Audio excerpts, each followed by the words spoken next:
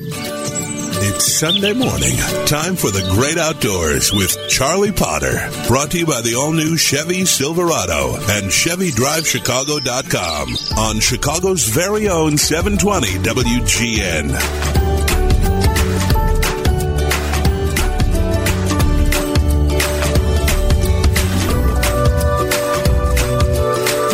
Good morning. Welcome to the Great Outdoors Show. Charlie Potter, your host here on WGN Radio. Thank you so much for being with me this morning. Last week, I talked about being on Vancouver Island on a show I titled Dads and Daughters, and a number of you contacted me to ask, first of all, about how difficult it was to get into Canada, Vancouver Island, or anywhere in Canada, and secondly, a little bit more about Vancouver Island. So I'm going to start there before I move on to other news of the day, which I hope you will find of interest. First of all, getting into Canada was not difficult, provided you were prepared. We had to fill out online a Canada Pass, which showed that we had, first of all, our passports, but secondly, had to provide pictures of our COVID certifications and the number of shots taken and when they were taken. So if you're not vaccinated, you're not going to Canada. They have made that very clear, and that is the number one stipulation for going to Canada. So regardless of how you feel about vaccines, Canada said if you're not vaccinated, you're not coming. In this online application has to be submitted, has to be applied for, submitted before you get to Canada. When you arrive at customs, they enter your name into the computer, and up it pops. So that's the first hurdle, which is new. Also, there may be a random COVID testing for you. X number of people, I have no idea how they decide. It's probably generated by some computer system. You simply get pulled out of line, and you're told to go stand over here. Did not happen to us, thankfully. But you are pulled out of line, stand over here, and you are going to have a COVID test done. So getting into Canada is... That's what you have to do when you go to Canada. Coming back from Canada, no such issues. You simply need your passport, and you're back in the United States. So that's the first part of it. The second part is the U.S. dollar is very strong right now against the Canadian dollar. So it's a great time to go to Canada, provided you're either willing to complete the paperwork or have taken your vaccine. Vancouver Island, as I mentioned, is stunning. There is great fishing. There is terrific hiking. There's great sea kayaking, great boating. I know it's a long way from here, but as we look at things to do this summer and into the coming year, Vancouver Island should certainly be on the radar. If you're willing to go to Canada, it is spectacular. So that's what some of you asked me to respond to. That's my response. If we had gotten COVID in Canada, life would be very different. I think you do have to be willing to recognize that you could be stranded there for quite a while. If you get COVID in Canada, that is one of the concerns about leaving the country anywhere you go. But it is possible to go. They were happy to have us, although I would comment that everywhere we went, we found Canadians were vastly more concerned about COVID than we were here in the United States. And that includes being even in places like Chicago. If you've been in rural America, you will find it quite restrictive. Face masks are worn in a lot of places. And there's a lot of fist bumping. There was virtually no handshaking. I never saw anyone hug each other. Canadians, particularly, at least on Vancouver Island, appear to still be treating COVID as though they want to pretty much stay apart from each other. With that said, we had a great trip, as I've commented last week. So let me move on to talk about something that is I think, is rather incredible. And that is, I've often talked about the Pittman-Robertson Act on the air, which is the excise tax on firearms and ammunition that was passed, it was passed in 1937. And it's called the Wildlife Restoration Act, the Pittman-Robertson Act, PR Act, in other words, of 1937. And it was signed by Franklin Roosevelt that provides funding for the restoration and improvement of wildlife habitat and wildlife management research through an 11% federal excise tax on shotguns, rifles, ammunition, archery equipment, as well as a 10% tax on handguns. This has been the primary funding of conservation, both the restoration of land and the acquisition of land for wildlife and for hunting and fishing and public use in America. It's created a total of over $25 billion, just with a B. $25 billion have been provided through this excise tax, which is totally supported by people who buy firearms and hunting equipment, ammunition. So it's a tax on ourselves. And if you don't hunt and have never bought a firearm or any ammunition, you have never paid this tax. If you do own a firearm, you paid it when you purchased it, 11%. If you bought a handgun, you paid 10%. Obviously, unfortunately, the people who are buying handguns illegally and causing so much of the mayhem that is going on in our society, they're not paying the Pittman-Robertson excise tax. They're getting handguns from one illegitimate source after another, because many of the individuals who have handguns obviously couldn't get them otherwise. But for law-abiding citizens like us, this tax, and it's been worth $25 billion. And in 2021, it set a record, $1.5 billion. So think it's been around since 1937, and in 1 year, 5% of the revenue were created alone, and that 2021 was ahead of 2020. It's been going up consistently in recent years. So came as an enormous surprise, and frankly shows that you have to question some of the people we elect to Congress. We often talk about that. I don't understand this one. A Republican Congressman, Andrew Clay from Georgia, which you know better, he introduced a bill titled Return, Repealing Excise Tax on Unalienable Rights Now, or our Constitutional Right Act, H.R. 8167. It would eliminate the Pittman-Robertson excise tax. His argument? The excise tax on firearms ammunition for Second Amendment rights. The problem with his argument is sportsmen and women, including all kinds of conservation groups, vehemently disagree with him. So I would say that this is going absolutely nowhere. But as I talked about a couple weeks ago, when the Supreme Court in New York voted 5-2 to say that elephants did not have the same rights as humans, and you wonder who the two justices are who thought they did. In this case, you got to wonder what this congressman's trying to do. All he had to do was ask any of his colleagues, particularly his Republican colleagues. This is not a partisan issue, but he had to ask any of his colleagues, hey, is the Pittman-Robertson Act, it's been around a long time, is it a good idea? And I think every single one of them would have said, it's a great idea. And look, here's online, you can just simply call a sporting goods store and ask them, what do you think about Pittman-Robertson? And they'll tell you it's been the core of making a lot of things possible. Or call Ducks Unlimited or any organization. He didn't do that. So whether he's grandstanding because he wants attention, this isn't the kind of attention you want to have to gut or eliminate the single most successful thing that's ever been done in the United States to advance the acquisition of lands and the management of lands, and provided $25 billion in revenue.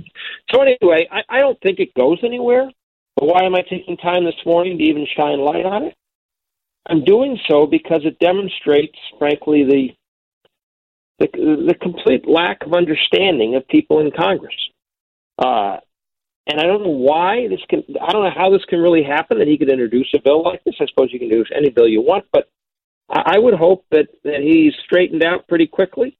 And he clearly is not a friend of ours, trying to take away something which we all voluntarily agreed to have put on ourselves and pay. So anyway, that's enough about Representative Andrew Clyde of Georgia. When I come back from the break, I'm going to talk about a lake that was, two lakes that might be joining that category of a lake that was, And also, if I have time, I'm going to talk about a really interesting article on fire suppressants and the cost of suppressing fires in America. By the way, the cost last year of the retardant alone, $200 million. I'll be back in just a moment. This is Charlie Potter on the Outdoor Voice of Chicago and America, 720 WGN. And first, a message from our longtime sponsors, the Northwest Indiana and Chicagoland Chevrolet dealers. In the field, hunters need to be alert, sense the environment around them, and know exactly where they are, communicate seamlessly with their dogs. And when it comes to pickup trucks, you want the same qualities.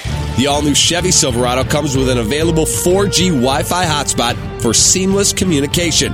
It's designed to handle the toughest loads with advanced trailering technology, tough on the road and off. And the all-new design gives you more cargo space than the competition. Chevy Silverado is the most dependable, longest-lasting, full-size pickup on the road. Plus, there's never been a better time to see your local Chevy dealer about the Big Fix lease. It's an amazing lease deal that can lower your monthly payments and give you more Chevy, all for less money. That's a treasure hunt. So head to your Chicagoland and Northwest Indiana Chevy dealer or go to ChevyDriveChicago.com and see why Chevy is the #1 best-selling brand in Chicagoland, now 8 years running. It's Charlie Potter and the Great Outdoors on Chicago's very own 720 WGN. Welcome back to the Great Outdoors Show. Charlie Potter, your host here on WGN Radio. Thank you for being with me. As promised before the break, I was going to talk about a lake that was and two lakes that, well, they might not be. So quite a while ago, like 50 years ago, Lake Owen in California was a magnificent estuary, thriving wetland system north of Los Angeles in the Sierra Nevadas. Well, Los Angeles drained it dry. And Lake Owen today is a toxic dump that they actually, believe it or not, this is true, they have sprinkler systems that they put on the old lake bed to try to keep the dust down because the dust has so many bad chemicals in it, naturally occurring, a lot of the material. So Lake Owen is gone. It has been for quite a while. Further to the north, and it was considered, although it was early on, to perhaps be the largest staging lake for waterfowl and wetland-dependent birds in California. Further north, along the Oregon-California border, there's a lake called Tule Lake, T-U-L-E, or Tule Lake. And north of that is Klamath, in the Klamath Basin is Klamath Lake. Those two lakes provide the Pacific Flyway with a large percentage of the habitat needed for migratory birds. The drought in California and the Pacific Northwest has dried up these two lakes to the point where they are in danger of also going bone dry. Now, they can come back because of the irrigation and water return systems that have been put in place. If the West were to become wet again, which someday it will, but if the West were to become wet again, then these two lakes would theoretically replenish themselves and serve as major migratory bird stopovers. The problem is, in the meantime, these lakes are going dry. And with it, puts in peril depending on the numbers you want to believe, anywhere from 20 to 30 to 40% of the birds that travel, the migratory birds that travel the length of the Pacific Flyway. So from Alaska to Chile, birds utilize Klamath Falls, Tule Lake ecosystems. They're national wildlife refuges. They're fairly large ecosystems. They utilize these ecosystems, but they can't now. And last year, the count should have been several million birds in the fall using this ecosystem, and it was just a couple 100,000. So where do several million birds go? They have to fly further for food. It's not that far from the Great Salt Lake as a bird would fly. They could use the Great Salt Lake, but as you've heard on the show me talking about, and there's also been quite a bit written about it recently, the Great Salt Lake is about half the size it was 40 years ago. It's not providing the habitat it once did. This area it's safe to say this area is just being wiped out. And it's being wiped out, of course, because too much water is being taken from these lakes to be able to service population and agricultural interests. So these lakes get whatever's left, lowest priority, and as a result, there's no water. Something has to change in our world, and part of the difficulty is this is all states' rights issues, which I'm all for. But something has to change so that we value water and wildlife as a sustainable part of our sustainable ecosystem. And we simply cannot tolerate, I don't think, the draining of lakes, whether it be the Great Salt Lake or these lakes, to have them diminish to the point where they are threatening the very well-being of the continental bird population, which is taking place in the western half of the United States. And also, they're just simply threatening the environment because if these lakes dry up, and these are lakes that cover thousands of square miles, the toxins released from these lakes foul our air. So I don't know how this is going to be resolved. We have tribal issues, very significant tribal issues. We have endangered species issues to do with fish. We have water rights issues and private property rights issues in California and Oregon. And in Utah, they have the same issues. But we are looking at the elimination in the western part of the United States of several of the most important, ecologically important wetland ecosystems on our continent, if not the world. And we're looking at it because we simply have taken too much water out of the system and sent it elsewhere. We've had drought cycles before in the West. In fact, if you were to read Mark Reisner's book, which I recommend to anyone, called Cadillac Desert. Let me repeat that, Cadillac Desert. Unfortunately, Mark Reisner is deceased, but he wrote the seminal book on water in the West. And you're not reading it for science. You're reading it for human interest, Cadillac Desert. And we really learn how the water in the West, and here in the Midwest, we spend more time talking about flooding than we do lack of water. But water in the West was appropriated, in other words, was allocated, at a time when the West was very, very wet. A 40-year period, the beginning of the last century, the West was extremely wet and unprecedented, frankly, for the previous 800 to 900 years. Maybe we're reverting somewhat to the norm now. But the result is we have really serious issues coming our way. Not only coming our way, they're here.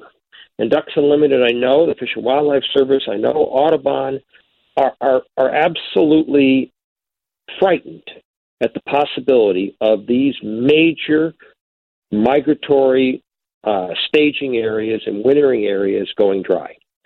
Because if the birds don't have a place to winter, even though they have wings, they don't have a place to winter, they're going to not do very well returning to the breeding grounds, and the mortality is going to be extremely high on these birds. So, not good news.